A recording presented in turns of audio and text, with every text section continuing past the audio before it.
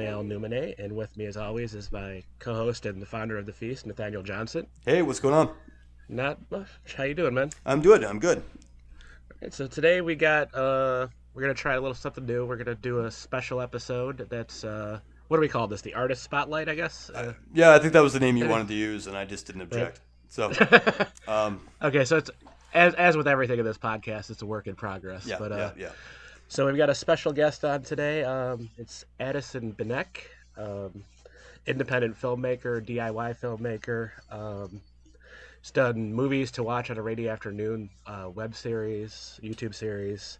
I did Masterpiece Theater, which is basically a Mystery Science Theater style show for Troma movies. And now he's doing Roast Masterpiece Theater, which doesn't roll off the tongue as well, but it's still a good name. It's gotta be difficult to like riff trauma movies though. Those are Right, they kind of yeah. riff themselves. So I'm kind of curious Right. as to how he pulls that off. But we'll have to Well, ask him that when he's on.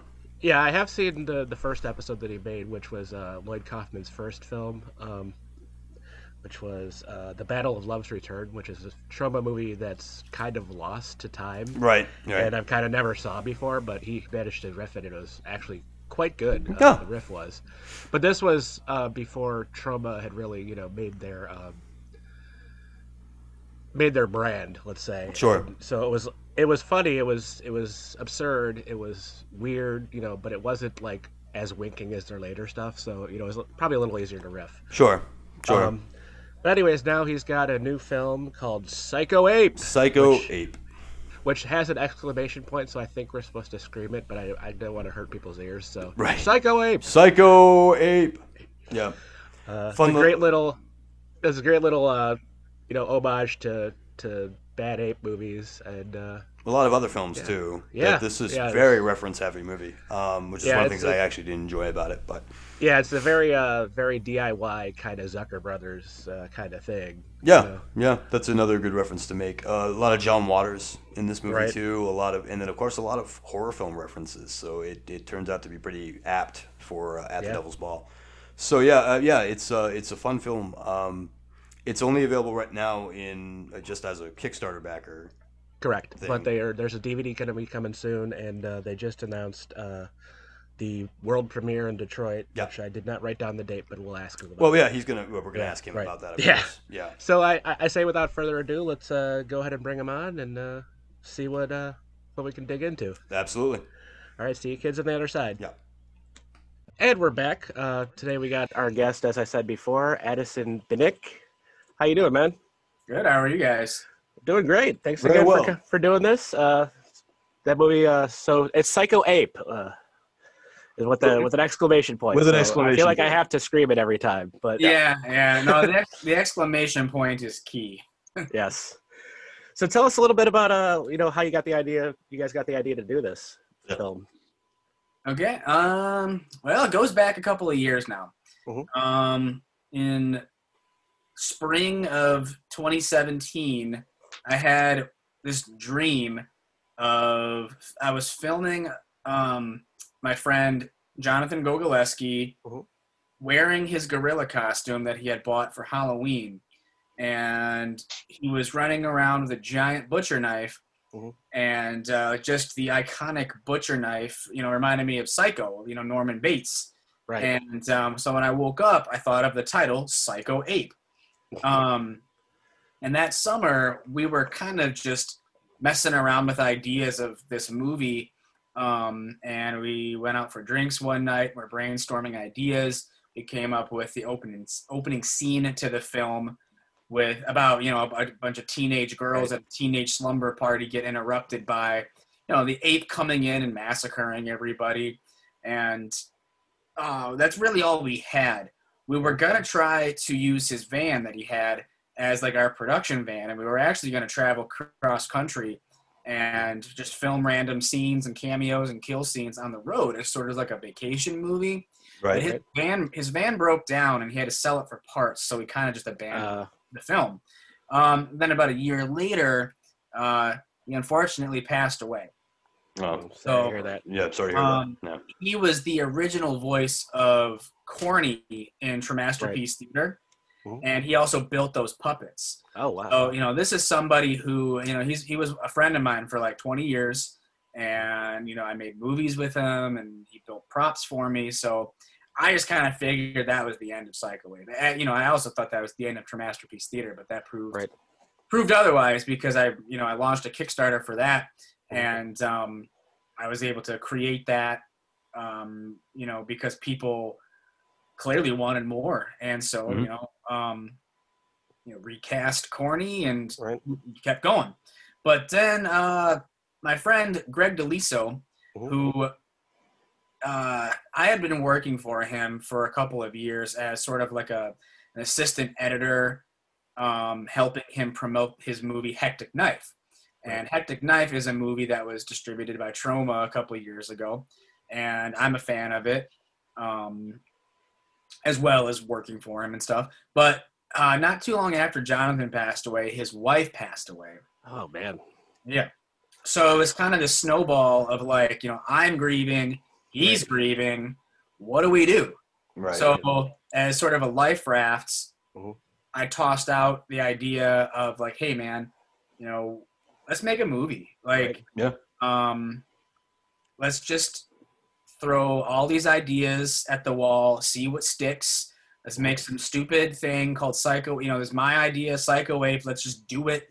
Right. Let's run a Kickstarter, ask for $1,000, and whatever we get is what we get, and that's the budget of the film. Right. So we decided, like, let's make this movie with low budget, and not take it seriously and just have fun, because that's what we needed at the time. So we started writing the script, and it was basically just a loose outline, just a series of funny scenarios and funny ideas and kill scenes and stuff. Right. But then, like, once we started the Kickstarter, we asked for $1,000, but we ended up getting like $7,000. So now that we had way more than what we were asking for, we started asking ourselves, like, well, okay, well, maybe we should get some people involved in the film, like actual actors, right? And now that we can afford it, and see where we can go from here. So we had written parts of the script, and the Kickstarter was going. I was invited to a screening of Sergeant Kabuki Man NYPD in New York, so I flew out there and met Bill Whedon. So that's where me and Bill Whedon hit it off. We were staying at the same hotel, and we ended up just hanging out and eating like 3 a.m., cheesesteaks in the cafeteria of the hotel. And, I pitched him the idea. Well, I told him, like, I'm working on this film right now called Psychowave. I'm not sure if it would be up your alley or anything. Right. And we told him that we wanted to cast him as Dr. Zoomis, which is a character in the film who is a parody of Donald Pleasance's character, Dr. Loomis, from, Halloween. But instead of a psychiatrist, he's going to be this loony zookeeper. And he was into it. So pretty sure he was like the first actual person we cast. Because prior to that, it was just kind of inviting friends and just, random people that I knew on social media. And you had the Kickstarter thing. I think one of the things was you'd come out and get killed or something, if I recall. Yeah. We just it was a wide net of basically like, hey, everybody on Facebook, if you want to come over to my apartment, if you wanted to come from out of state, and this was before COVID and all that. This was last spring. Yeah. If you want to come visit, we'll put you in the movie. And so we had shot, a couple kill scenes and stuff like that, but nothing substantial to the story of the movie. The kill scenes, almost all of them were shot first. Oh, okay.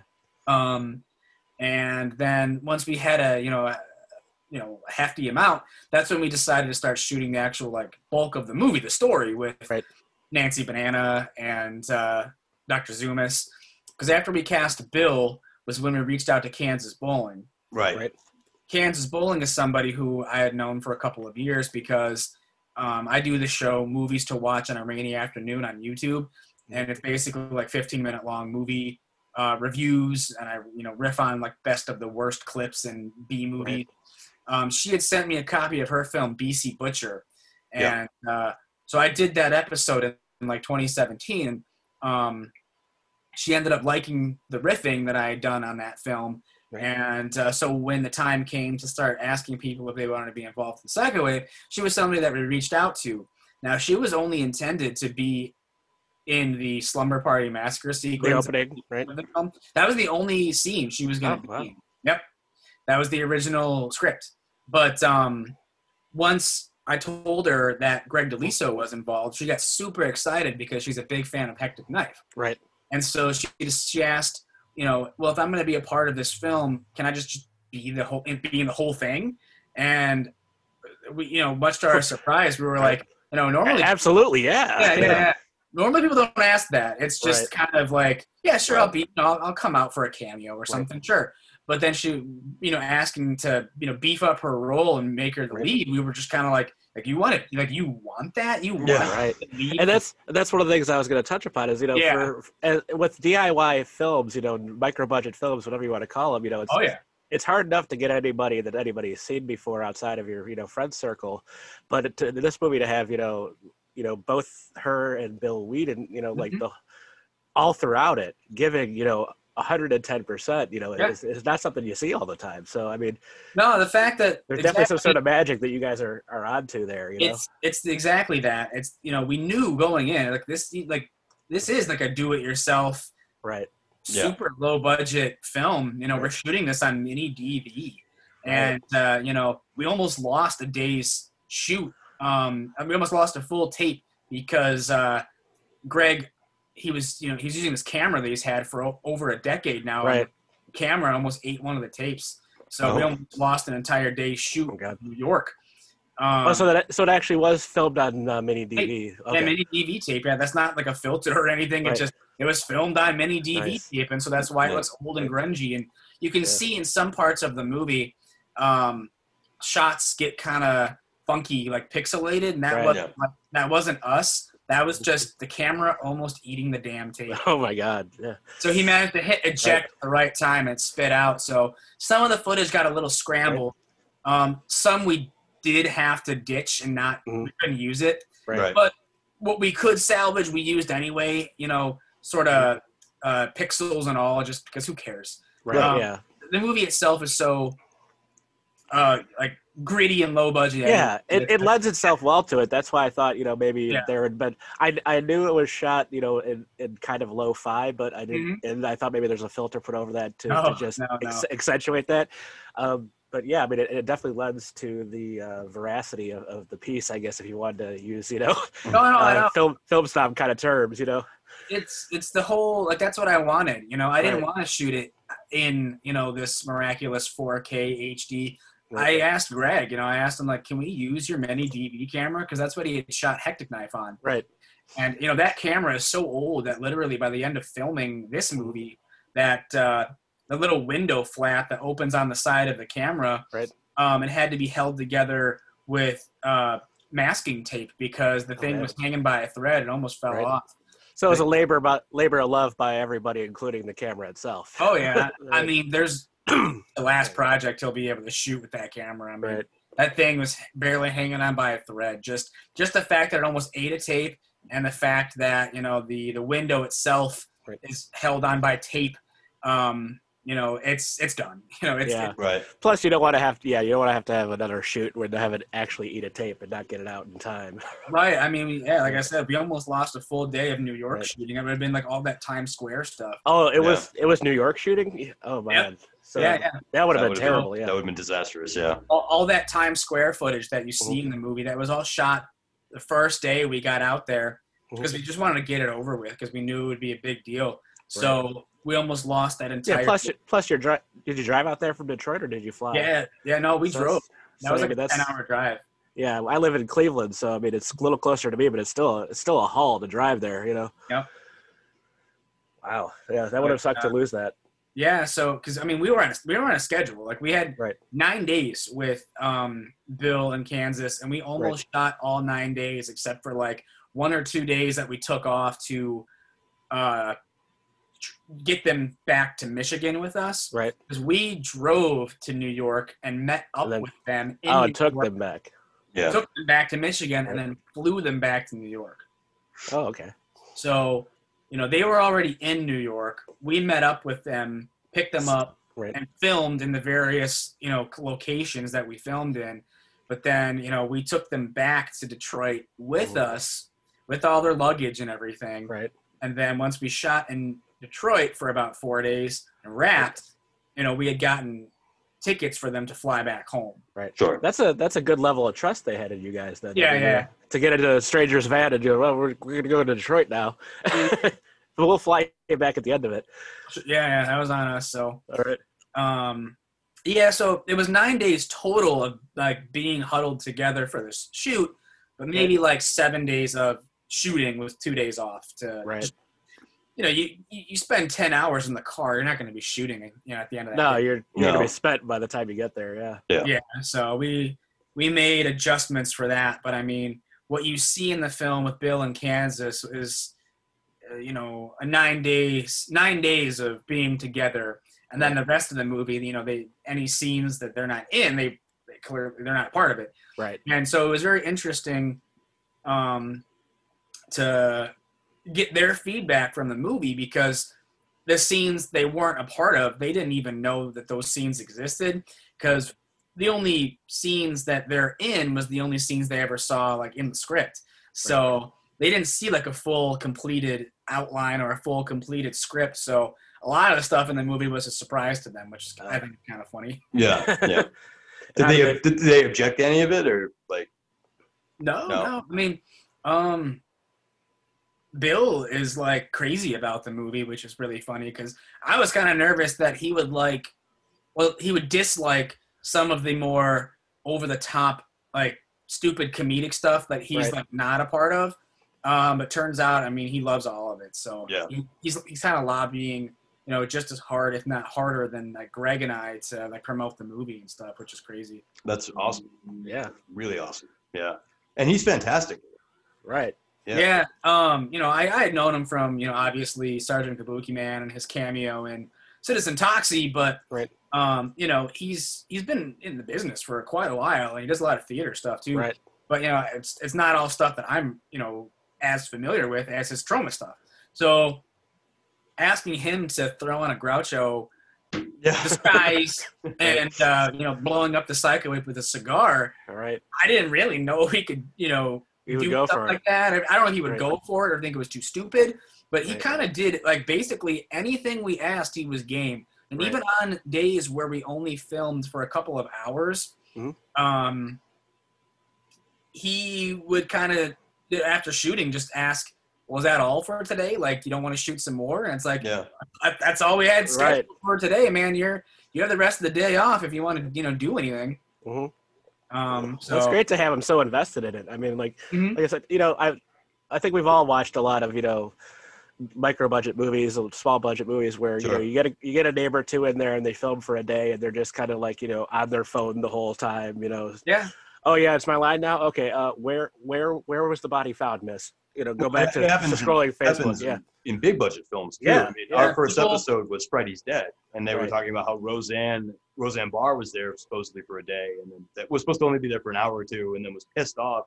She had to be there the rest of the day. So you get that even in anything when you get a major thing. So, Yeah. Like he, I think because it was like he was just having so much fun that he Right. didn't want to stop. nice.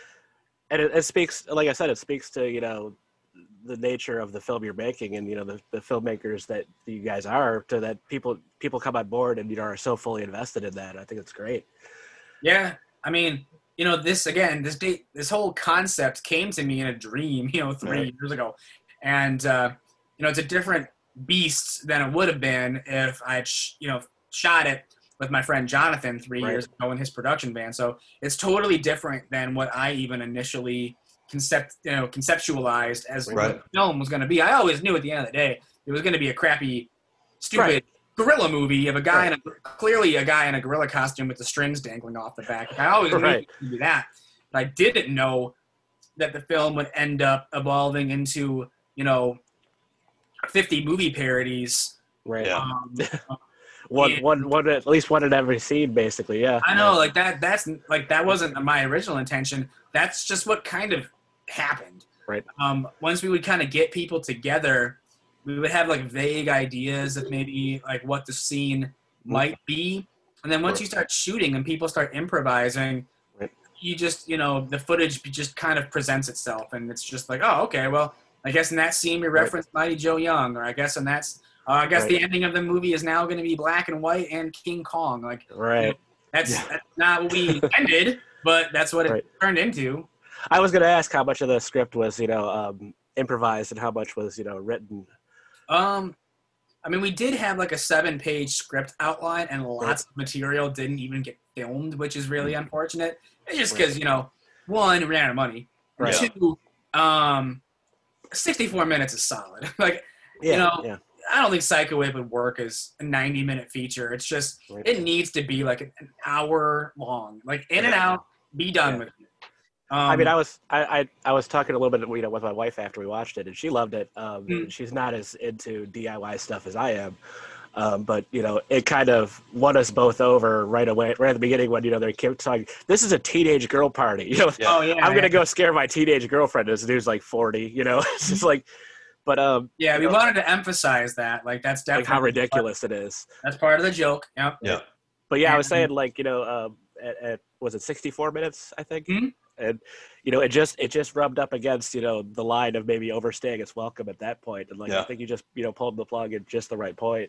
Yeah, I mean, if we had shot the entire 7-page outline that we wrote, I mean, we would have had like a 2-hour movie, and that's just too much, Yeah. I think just because of its nature of being like a low budget, shot on tape film, you can only handle watching something like that for so long, no matter how funny it is or how bloody or crazy it is, your attention span's going to start to dissolve after about an hour.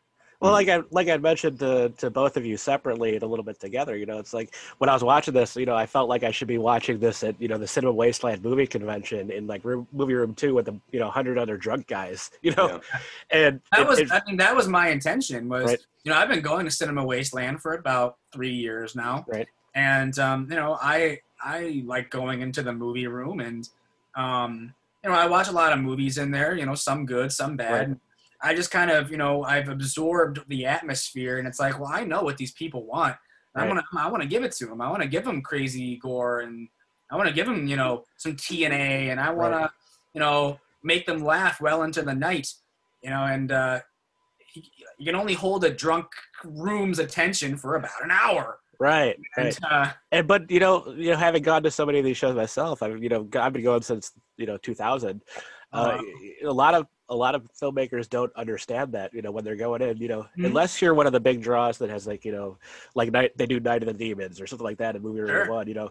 You got to be in and out, man. People want to go get more beer. People want to go see other things, and they're already drunk. You're not going to lock down a room of 100 drunk people for more than an hour, because you're right, they do want to go keep drinking. They just want to check in, and or there's another thing going on. There's lots to do with these conventions, so if you can hold their attention for an hour, then I think that's perfect. And I thought Tremasterpiece Theater went over really well too. Watching that was Nathaniel, I don't think you'd seen that going into this, but the Battle of Love's Return. Tremasterpiece Theater. I mean, I told Addison after I watched it for the first time, I was a little nervous going into it because I haven't found anything that's like a riff show like Mystery Science Theater. You and me. Or riff tracks like that I could even sit through, let alone like. Because you just think of Joel and Mike and everybody else, and how much better they do. Like I never had a problem watching your shows, Addison. It's written so well, but it's not. It's also its own thing. It's not trying to be exactly like Mystery Science Theater. I try to do something a little bit different. Like it's still the same style. Right, it's the format. Yeah, it's the same format, but I have a different sense of humor than Joel. Mike. We tried. What we tried to do was we wanted to make something that was more R-rated. I wanted to make a Mystery Science Theater for you know, adults with Yeah. swearing and using movies that could never be shown on Mystery Science Theater, or if Riff Tracks tried to do it, Right. you have to cut the film. You know, Yeah. I wanted to. That's why like Troma was so perfect, was because you know, they had this massive catalog of you know, unrated director's cut grindhouse movies and stuff, and all kinds of splatter and TNA. So that's what I wanted to do. I wanted to make this show with you know, uncensored movies and have, you know, swearing in the riffs, which is different. Yeah, like, you know, Mystery Science Theater is like, you know, going to see like the Eagles at a big, you know, amphitheater, and then like this show is like, you know, going to that little grungy bar, you know, where like, you know, somebody's gonna spill a beer on you, or you know, the lead singer might headbutt you halfway through the show, you know. Yeah, it's a little more dangerous. Right. And so yeah, I really dug the vibe on that. Yeah. Did you end up you've seen episode 2 as well, right? Poltergeist? Yeah. Yes, yeah. That was even better than the first one. I think the first one was Lloyd picked both. You know, when I first met him, I sort of asked him, you know, I pitched him the whole thing. I was like, listen, I love Mystery Science Theater. I want to do my own version. I've been doing this YouTube show, Movies to Watch on a Rainy Afternoon, for about 5-6 years now. But I'm limited to just like 15-minute movie reviews. You know, that's how long I can do them for. You know, can I get a movie? Like, can I use a film? And I asked him if I could do Toxic Avenger 3, because it's kind of, you know, the worst one of the franchise. Like, that's no secret. You know, it's a movie that's compiled with deleted scenes from Toxic Avenger Part 2. Like, it's just not a very good film. But he shut that down and instead said that I could use Battle of Love's Return, which was like the only Lloyd Kaufman movie I'd never seen before in my life on purpose. And for a while, like, he was kind of hiding that movie. It was, you know, it wasn't easy to get a hold of. I mean, you know, when I got the, you know, the DVD of the first episode you guys did, that was the first time I ever even saw the movie. You know, it's the first time a lot of people have seen the movie. Because for me, and I think the movie was helped a lot by the riffing, because it got a little. Oh, that movie sucks. Yeah, it got a little bad in some places. That movie is so boring, and I've seen it like 15 times now, if not more. I still can't like tell you what it's about. You know, I don't know what the premise or the plot is. I don't know. I have no idea. But the only way that I could find the film, because it's not released on DVD separately, you have to go into like, there's this box set that has all of Lloyd's sexy comedies that he made, like before Toxic Avenger. It's got Squeeze Play, Waitress, First Turn On, and Stuck on You. And on the Squeeze Play DVD or First Turn On, you have to use your remote control and find the movie as an Easter egg. I never even knew that. I would have bought that set if I knew it was on there, because like for years, you know, if you're a Troma fan like I am, or like you are, you know, I'm always like, I need to see this movie someday. He says it's so bad he won't show it, and this is Lloyd saying that, you know. So, and I found it. It was you got to use your arrows and, you know, hit left or up or something, and it highlights, you know, a woman's butt, and so then you just click OK, and next thing you know, you're watching Battle of Love's Return. Nice. But yeah, I mean, that movie's always been sort of just hard to find on purpose. I mean, it's not a good film, and I was able to. It's almost a student film, really. It is. It really is. I mean, it's his attempt at doing like a Woody Allen type comedy, but with like also like surrealistic documentary moments and stuff. Right. Yeah. Like there's some early influence in there, which, you know, makes sense. Yeah. Yeah, but it's just not put together very well at all. I mean, he was only 25 when he made it. And, you know, it was his first movie. But he even told me, because I tried to get him to sign. I have a copy on VHS. And I got it off eBay for like $11, and it's still sealed. Wow. And so when I asked him if he could open it and sign it for me, he told me, like, don't open that, because there's only like 50 of those in existence. Oh, wow. Yeah. So yeah, so he kept it sealed, never bothered with it. Yeah, so I still have a sealed copy of Battle of Love's Return on VHS. I mean, it's essentially worthless. It's not a I mean, it's worth. It's only like a treasure to me because I riffed it for a masterpiece, but it's not like. But it's a treasure to you, so who the hell cares what it is? It's not anybody's like holy grail in their Troma collection, because it's not a good film. Right. It's only like a treasure because there's so few copies, not because of its quality. Right. But still, I mean, for you to be able to have done that one and Poultrygeist, which is, one of the Yeah. lesser talked of, modern Troma movies. Yeah. Those Like are good gets. That one he greenlit it as soon as we were done with episode 1.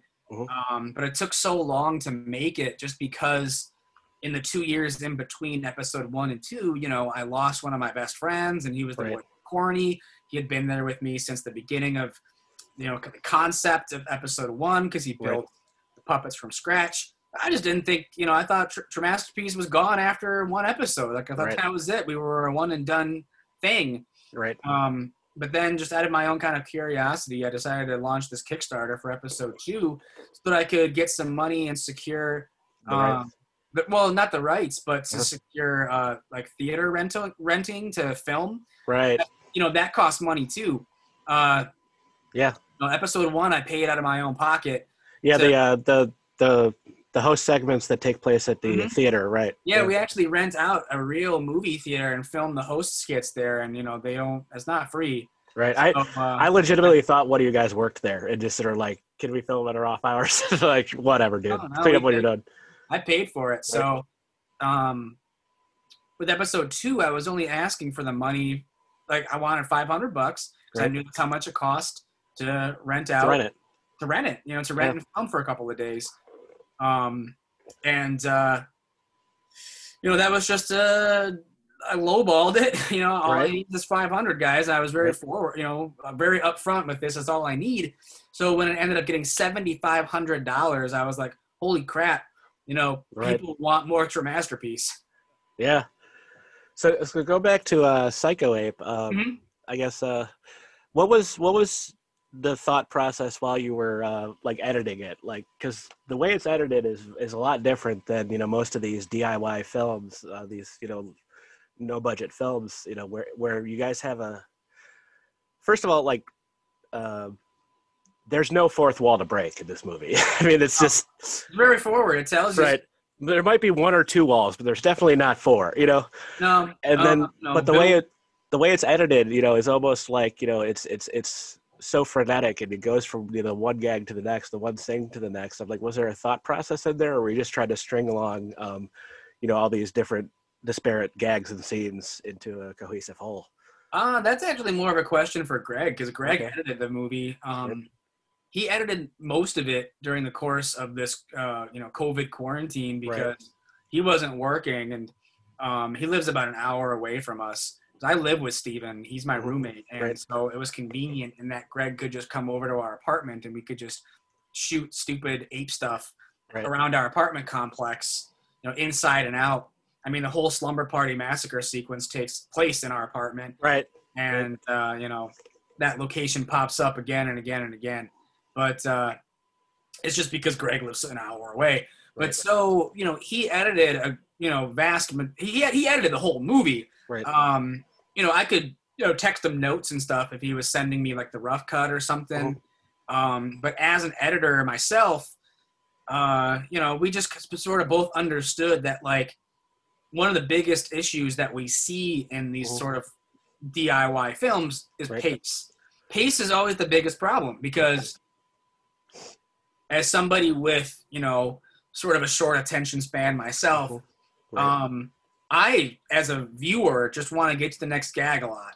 It's And just it's especially important in a comedy like this. I mean, it's important in like a horror film where you Right. just want to see the kills stack Right. up. In a comedy, you want to pack as many jokes as you can in a scene and in an hour-long film. So you can just kind of tell if there hasn't been a joke or a gag, then you got to put one in there. right. Even if it's like text at the bottom of the screen, like it is, that's still Right. Tell me a little bit about the.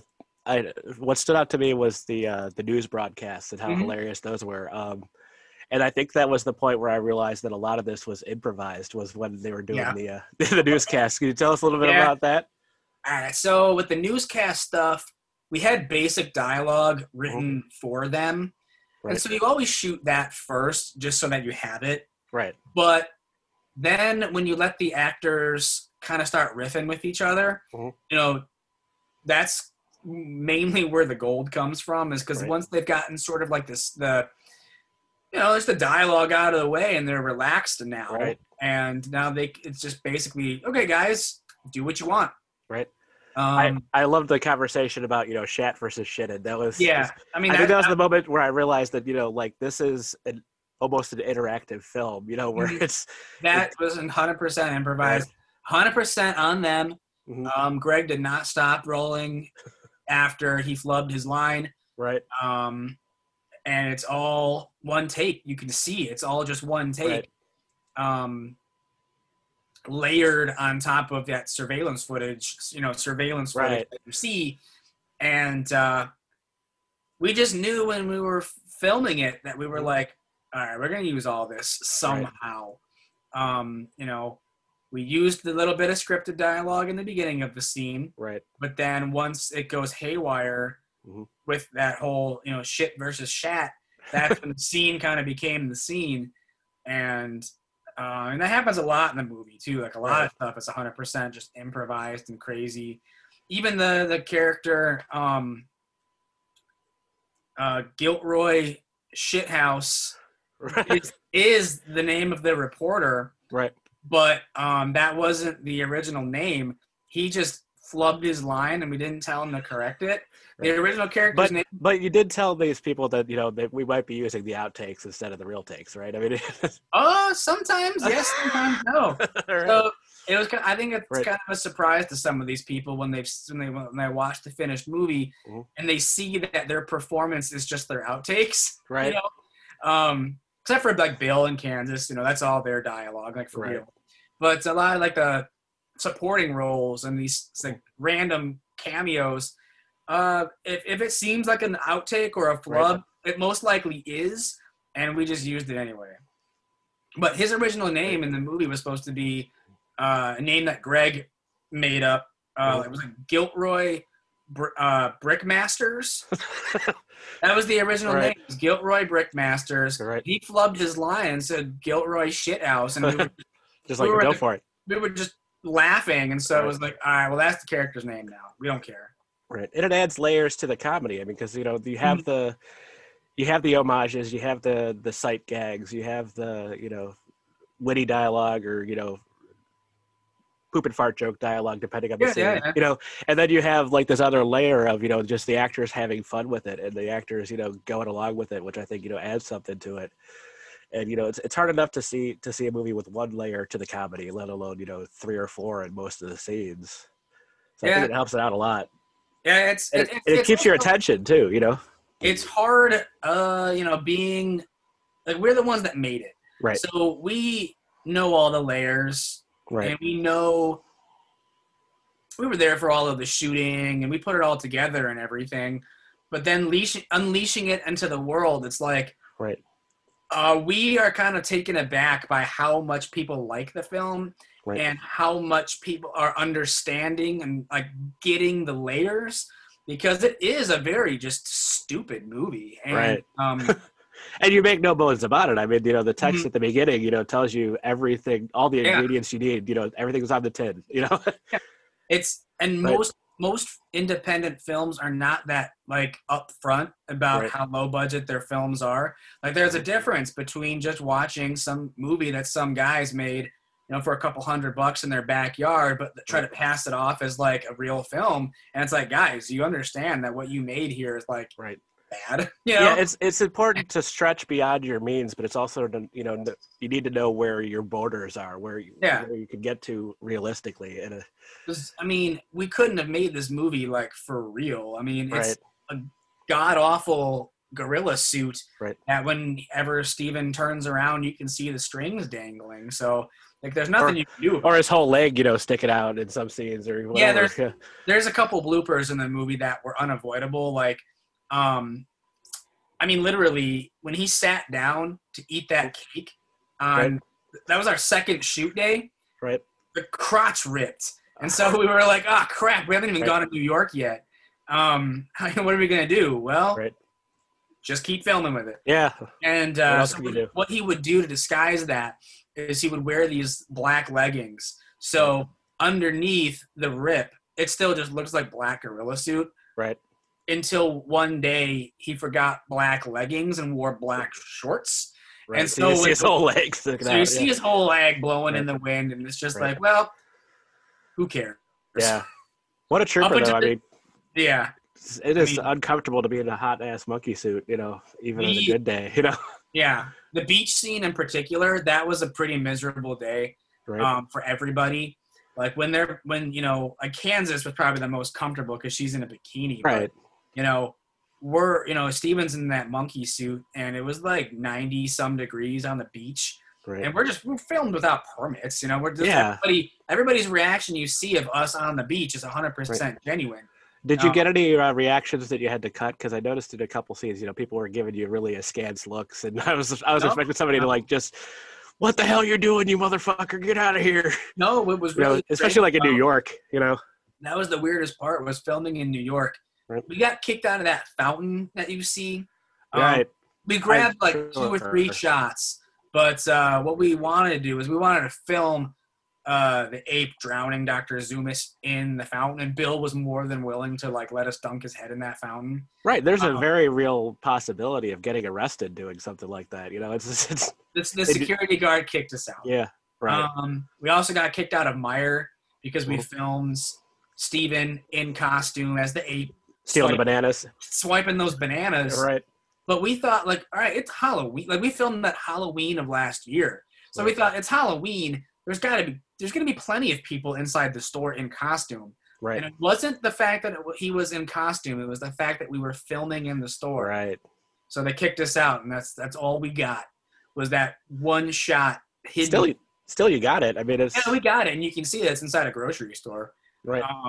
We just, you know, the camera was hidden under like our hoodies, and so it just looked like a pile of clothes. There was a camera rolling underneath, right? And that's all we got. You know, that 10 seconds you see in the movie is all we got from filming in Meyer on Halloween. Because we tried to film other stuff outside, but it was just so dark and rainy that the footage was unusable. So, right. I mean, there's stuff like that, like just footage that we cut because it wasn't up to snuff, like it just didn't look like anything. So, but as for like people's reactions, I mean, there was nobody who was like, you know, don't put that camera on me. It's just they didn't want to be in the movie. They got out of the way. Right. Especially like on the subway. Right. People just they just got out of the way. Yeah. And in Times Square, I mean, there's people who walk past the camera and they'll like wave or smile, but they never got in front of the camera to try to block anything or become. Well, the one person tried to get a selfie, no? Yeah, there's a couple people try to get selfies, and like that's fine. But as for people like either like preventing the film or wanting to be the center of attention, other than like the naked cowboy who just decided to just come up to us, but like that's production value anyway. So we I was going to ask about that. If he was approached you or if you approached him, you know, gave him $20. He approached us. You saw a guy in a gorilla suit and a camera, and he beeline straight to us, right in the middle of Times Square. Did you have to do anything? Did you have to like, you know, pay him anything or get his release? We didn't pay him at the time. we had him sign a release, but he probably gets that all the time. Right. And I imagine he's probably in a lot of people's low budget New York films, and he probably has no idea like which ones. Right. And, so we had him sign the release, but we haven't paid him. Well, that's good because when I was watching it with my wife, you know, I'm like, oh, I donated $20 to this film, you know, so we were trying to figure out what the $20 was for. Yeah. And I decided it was for that foot that kept showing up, but then when it got to the severed foot that was used in a few scenes, yeah. And I'm like, there's my $20 right there. And then we got to the naked cowboy, you know, I hope that wasn't my $20. No. You funded our trip to New York, you know, gas money and, you know, feeding everybody and probably the copious amounts of fake blood that we bought. But no, the only people who really got paid in the movie are like Kansas and Bill, the reporters and stuff. And, you know, basically everybody just volunteered because I thought it'd be fun to be in this stupid killer gorilla movie. I mean, you know, we didn't keep any of the money. We're, you know, putting it up. We put it all on the screen, and we're using whatever's left to create the T-shirts and the DVDs, and you know, paying the postage to actually ship everything out. Right. Nathaniel, you got You got some questions? Are you really you're really quiet? Yeah, I can't hear him.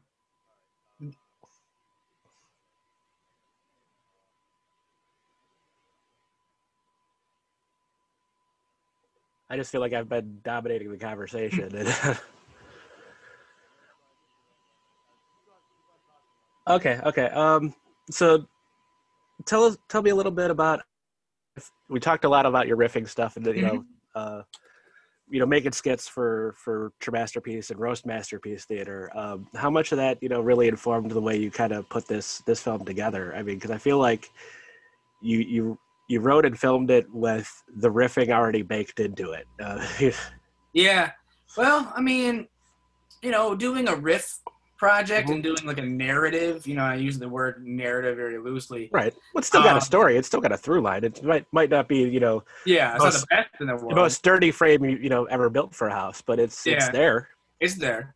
Right. I mean, they're just two different kinds of beasts. I mean, it's still writing comedy, it's still writing jokes and skits and stuff like that.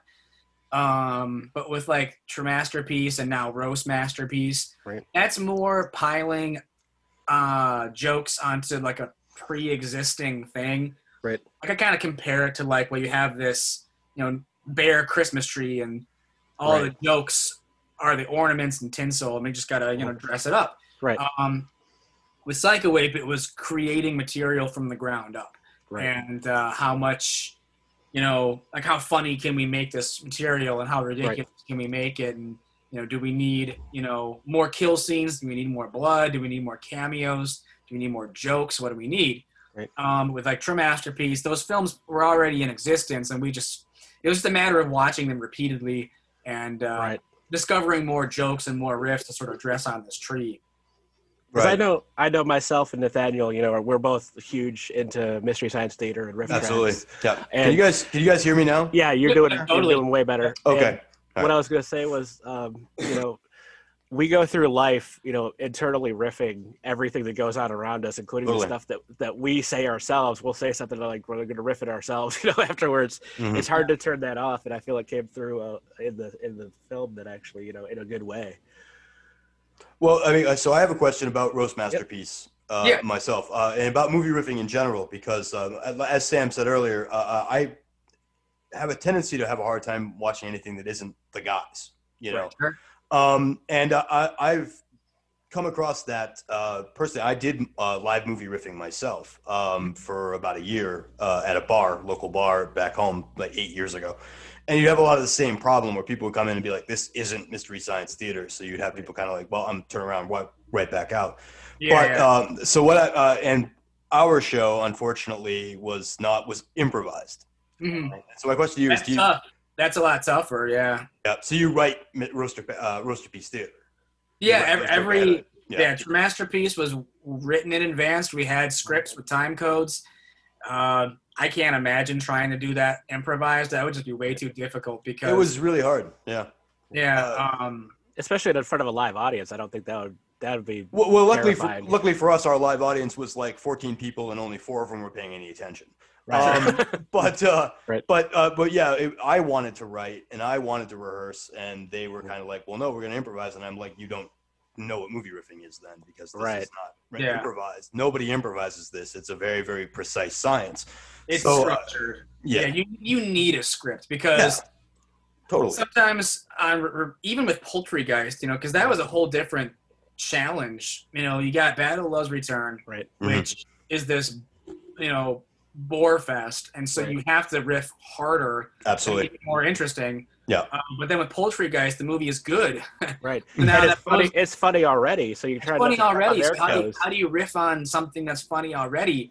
And that project is still relatively new to me. Because I finished it back in January. So it's way more fresh than episode 1 is. And that was 3 years ago. Right. So to this day, I still feel like we could probably still add more jokes to Poultrygeist, but it's like no, it's done, it's out there, people liked it. That's the end of it. Right. Yeah.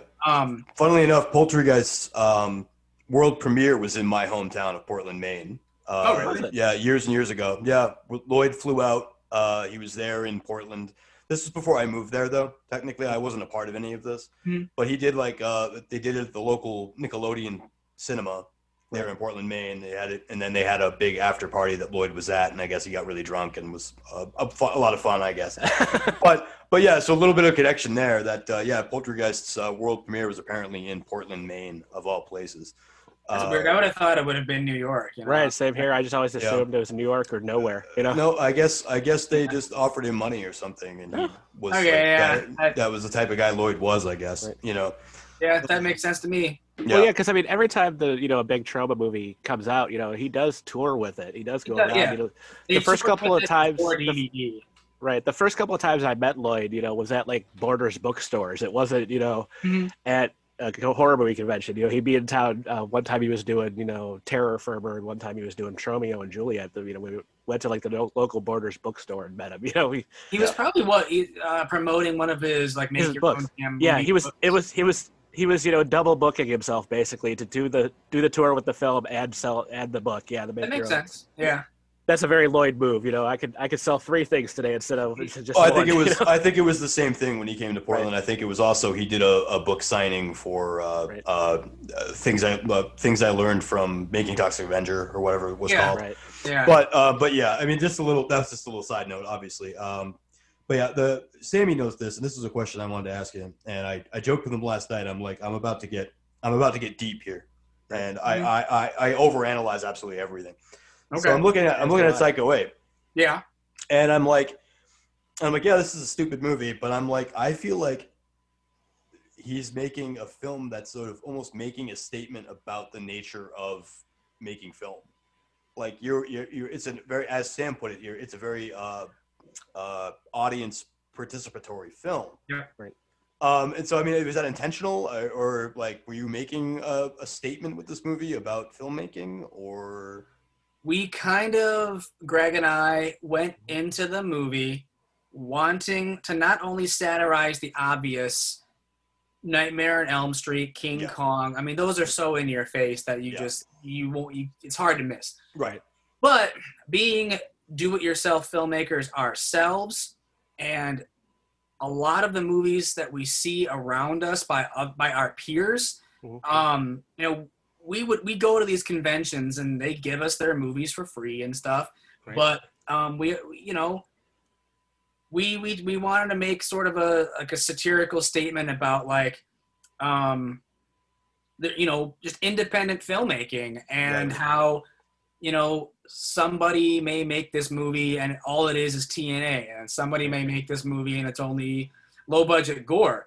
But a lot of times they are like aggressively stupid or, or overly self-serious, or that, and it's like, some people, it's like, dude, you made your movie for $2,000 or $700 or something. And it's like, it doesn't matter how much you spent on it. Was I entertained? And a lot of times, no, because it's not super funny, or it's over long, or it's like, what sort of statement are you trying to make about whatever subject matter you're spearheading here? But it's like, it's very muddled, and I don't get it. Right. We always kind of chalked it up to just like, well, it just wasn't for us. But at the end of the day, I mean, when you see like 10 of those, it's like, we just kind of wanted to make fun of low budget filmmaking just as a whole, Right. Yourself included in that. Ourselves included. I mean, the movie is, through like the editing and the jokes, like clearly we're in on the joke too. Right. But, it's at the end of the day, we shot the movie on mini DV tape, and when you shoot green screen mini DV tape, you're going to get awful footage, and you can see that in the movie. Right. Yeah. It's some of the worst green screen you've ever seen, and we knew that was going to happen. Right. But I was seeing like a lot of stuff, like even in scenes where you can still hear the crew laughing. Like you left that in. Yes. You have a protracted 6-minute argument between two people that I think about Ratatouille versus Toy Story. Yep. Right. That doesn't feel scripted. It feels At like it first- started scripted and then Right. it became something Yeah, else because even at one entirely. point, you know, she's like, "Addie, help me! Addie, help me!" Yeah. And they cut to the gorilla guy and doesn't Right. have the mask on and he starts Right. weighing in on the argument. And I'm like, you're Right. making a statement about independent filmmaking, about DIY filmmaking. Yeah, Right. yeah, it is. It is. Yeah. Well, Nathaniel, you had mentioned, you know, there's a lot of John Waters in there. You There's know, a as lot well. of John Waters, right? yeah, in my opinion. Is that No, is that no. an influence of yours? Yeah, and I have every single John Waters Yeah. movie Right. on VHS, DVD, Blu-ray. I'm a huge fan. I mean, I when think- you have a naked woman with a duck head on, Right. Yeah. in a bathtub, and I'm immediately thinking Pink Flamingos, right, and it's such a wonderful, bizarre scene right. Yeah. that, yeah, it's a really really fascinating little film. Right. I mean, Some of that stuff is purely accidental. Like, that was just because the actress didn't want to show her. She would. Right. I she wondered was, that, yeah. She was okay with showing her body, but not showing showing her her face. face. Yeah. And so it's Well- kind of this weird compromise. I And mean, it's like, she might just not want, you know, family to find it or work people to Maybe. find it, or you know, I That's can okay. understand that. Yep. If you ever watch anything on like But it made it funnier. It made it OnlyFans weirder. Yeah. or Yeah. independent pornography, you'll have a lot of that too. People will cover Yeah. up their face but show their body. Yeah. Right. I mean, it worked out for us. I mean, even her, like, what ended up happening was Mhm. the reason her dialogue was substituted with quacks was because her audio, we Wouldn't couldn't, work. well, we couldn't use it. Right. It didn't get recorded properly, Right. and cut to like a year later. Now we're editing the footage, and it's like, well, we can't really ask her to dub in her audio, so she's wearing a Right. duck head anyway. So let's add in quacks. So that kind of like that fixed its own problem. Right. And it made the scene better because of it. You know, it's Yeah. Well, yeah, you have the other woman Much more bizarre. responding to the quacks as if they're actual words, and Right. yeah, it gives it a whole thing a weird. Yeah, weird it was feel. just one of those happy accidents where it's like, Yeah. well, she's wearing the duck head anyway. We don't have her audio, so just put in duck quacks. Like, who cares? You know? Right. And so, So going back to the Ratatouille scene, which we mentioned, was that like a dare to see how long you can get the audience to sit through that scene? Because it definitely felt like a little Yeah. like maybe Tim and Eric-y, like to where like we're just gonna keep running with this joke well past, you know, Yeah. until it becomes absurd just of its own accord. that is 100% like Greg's editing. Mhm. If you recall, have you seen Hectic Knife? I have not, no, but I'm No? definitely, Okay. All right. I'm Well, definitely going to now. yeah. That is purely Greg's influence Mhm. because there's a scene in Hectic Knife. It's the exact same style. Where, Oh, so he's spoofing himself almost, right? Kinda, yeah, Yeah. almost, yeah. There's a scene in that film at the end when these characters they have this big argument about bagels and they're throwing bagels at each other. And in real life, when he was shooting that scene, the actors were sick of filming with these bagels and kind of just had like a mutiny. And he filmed the whole thing, Yeah. and it ended up in the movie. And so the same thing happened here, where we were, we knew going in, okay, we're filming this scene Mhm. where the one girl, those girls are actually sisters in real life. Okay. And Yeah. the girl had the Ratatouille monologue. She had it memorized just from some acting class in Right. high school anyway. Because when we Right. got people together, we would kind of ask them like, Where so- their like- strengths are. yeah, kind of. It was kind of Right. like, hey, do you have any sort of hidden talents, or Right. what are you comfortable doing on camera, or Mhm. is there something special that we could put in this movie that would help your scene stand out amongst everybody else? And she said, well, I have a Ratatouille monologue memorized, and so we were kind of like, I don't really know how that helps Psycho Ape, but I guess Right. let's shoot it anyway and see what happens. That was the scene where I started to delve into analyzing it myself. For something like, at first the scene started, and I'm like, all right, so is this like a riff on like, Tarantino always in his early films had to put in, like an extended monologue Oh, about I thought some about that weird too, pop yeah. culture thing. Yeah. And then as the scene just went on and on and on, I'm like, is the joke on me? Is this it's just, I'm not No, saying it was a bad scene, but it definitely felt by the end, but like this was something purposefully that ran too long, I took, especially I took a break. compared to everything Yeah. else. Yeah, I took a break with that scene. I was like, I'm gonna go smoke a cigarette because this is just gotta keep going. It's like and 5 minutes. Yeah, it's like Right. 5 minutes long. And It's a for long the scene. for the record, it's Up, Wally, Who the Fuck Cares? Yeah. for That's you? the order. That's the order. Yeah. Pixar. Yeah. Yep. I What do do you That's the order. What do you think, Addison? Is it Ratatouille or Toy Story? Which is I mean, I'm team Toy Story all the way. Yeah. I do enjoy Ratatouille though. It's just not my favorite. You know, and everybody's entitled to their own opinion. Yeah. But you know, basically we just said, okay, guys, we're just filming like this trick or treat scene. Right. You guys walk up to the door, and instead of just having your basic walk up to the door scene, She's she reading that wanted script. to recite the Ratatouille monologue, and so she did that. But then I hadn't seen that movie in so long. I watched it a couple times when it first came out. Like I didn't catch what the monologue was from until about halfway through. I realized, sure, wait, what? yeah. I'm sure it's at the time a lot of people probably are gonna react. I've never seen Ratatouille, so I'm watching the movie. She's delivering the lines the way she is. And I think she's reciting Shakespeare. And I thought that was the joke. Right. Like, Okay. reciting it, like, I had the same start. I'm like, is this a Shakespeare speech? And then Yeah. wait, no. No, it's far less famous. That's funny as hell. Like, Yeah. I'm going to recite this as if I'm talking about Shakespeare. Turns out she's just completely into Ratatouille. That made me laugh. A lot of this made me laugh. You're really quiet again, man. I don't know what's going on. Yeah. But you know the Tootsie references. Yeah, you have Tootsie references and everything else in this. Can you? I can't really hear him again. Right. I'm sorry. Keep going, guys. Okay. So, what's next? What's next? I know there was a Kickstarter for something. You wanna talk about that?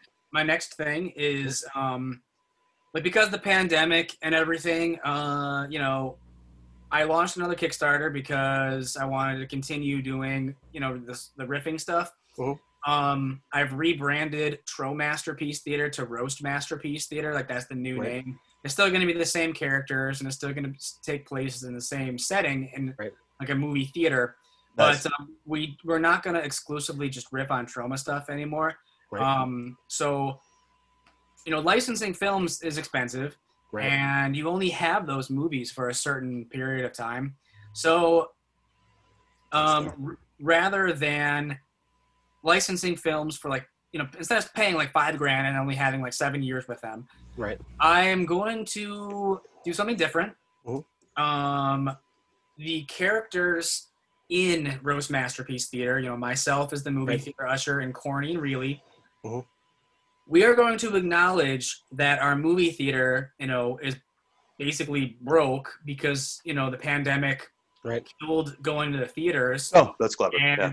And instead of licensing movies to show, Mhm.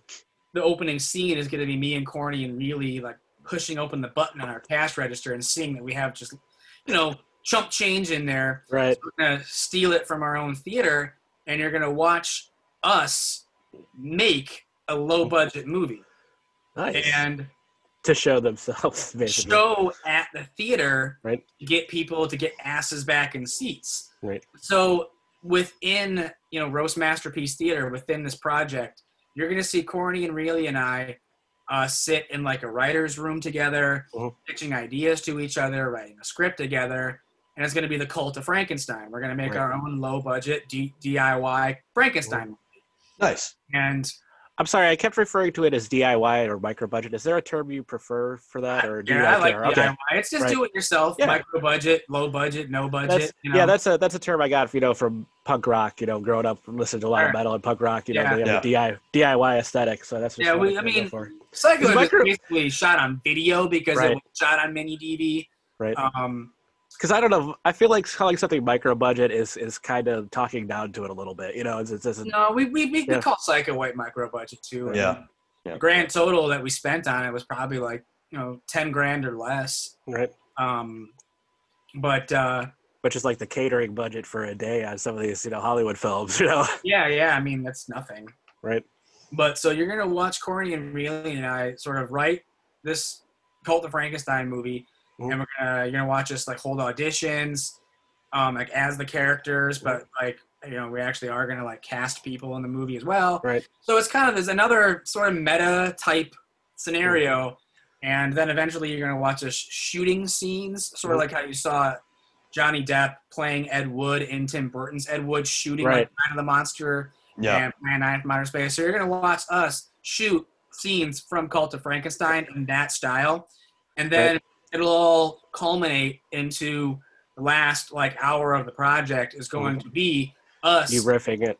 watching our finished product as Corny and Reilly, Right. and myself as the movie theater usher, watching our final movie, Cult of Frankenstein, sort of, and riffing on it in Right. not in like your normal kind of riffing style with like movie references and like this is good, this is good, this is bad. We're going to be riffing it as the creators of a movie would sort of talk to each other in like the editing bay of making a movie. Sort of like, oh, how'd that scene get in there? Or, I wasn't there that day of shooting. Like, why did that actor say it that way? Or like a director's commentary from hell, kind of. Kind of, yeah. It'll be like a director's commentary, but sort of like poking fun at our own, DIY Frankenstein movie. I mean, I don't really have anything to compare it to because I am writing the script. Like, I am writing The Cult of Frankenstein, like as a movie. But I'm not thinking of any of the riffs. That'll come later. Right. I'm just writing a movie. Like I'm writing a script the same way you would just write a script. But I'm like, I'm writing it in a way of like, it's called The Cult of Frankenstein. Right. So it's going to be about this cult of. I'll be honest. When I heard you announce Cult of Frankenstein, I just thought it was a movie I'd never heard of. I didn't know you were actually making the movie to go there. That makes it way cooler, even. Yeah. I'm building it from the ground up, but it's not. Cult of Frankenstein is going to be different than Psychowave in that the movie is not going to be in on itself. Right. It's going to be I'm going to try to play it straight and make it cheap. Right. And then jokes, the riffing will come later. Like I may even invite people over who aren't a part of the production and just show them the movie and be like, "What do you think of this?" Sure. And not sort of tell them that like. I wrote it and I made it and stuff, and just maybe like make notations, like comments that they say. Would making the movie inside the episode, would that be the first time you make an actual serious film, or? Probably, yeah. I mean, I can't guarantee that it's going to be 100% serious either. Well, I'm not saying that, but yeah. Yeah, naturally, I just write stupid stuff, and so that's what's just going to happen. Right. But so, the whole premise, like it's going to have a plot, and it's going to have. It's going to be about this cult of basically I'm using like the Manson followers as like the frame of reference. Nice. Okay. If like Charles Manson threw on a Frankenstein mask and like a Jesus robe and was like, all ye followers, and we are going to hunker down and read Mary Shelley's Frankenstein and like popcorn read to each other, binge watch, Frankenstein, like all these Universal classics, and then brainwash this group into, murdering people and stealing their limbs to piece together a Frankenstein monster.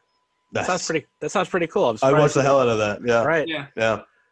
So I'm going to try to do it sort of like Grindhouse, drive-in style where, imagine sort of like that setup, but if it was shot by Al Adamson, Right. That's the idea here. And you've got a premiere coming up for Psychowave, is that correct? Yep, Psychowave has booked its official premiere October 29th. It's at the Historic Howell Theater in Howell, Michigan, and that's actually where we filmed for Masterpiece. So nice. The theater owner reached out to me and that's beautiful. offered us a slot for Psychowave. So that's awesome. That's awesome.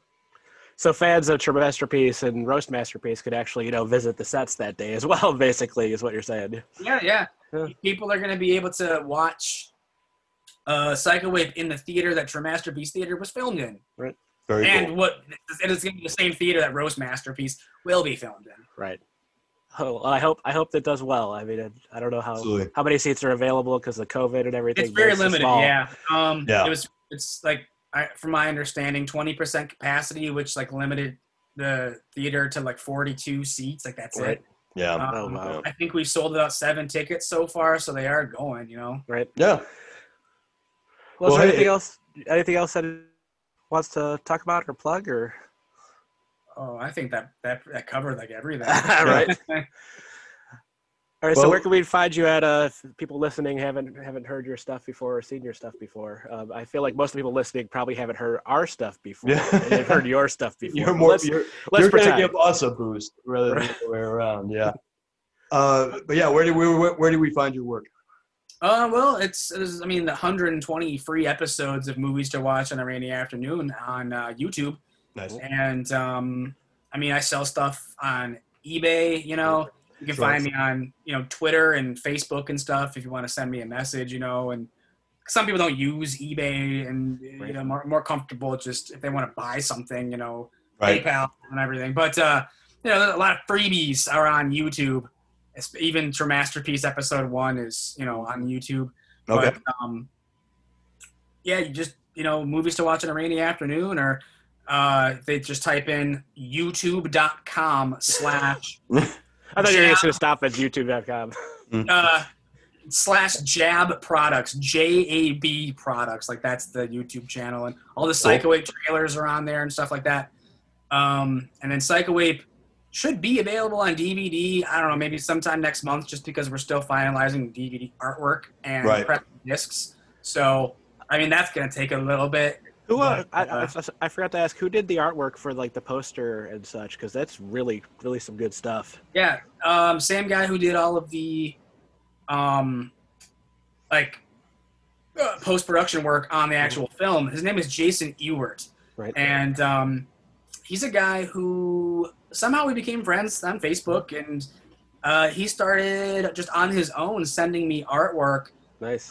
Based on just ideas that I would sort of post on Facebook, and he would just create like a poster based on like a pitch.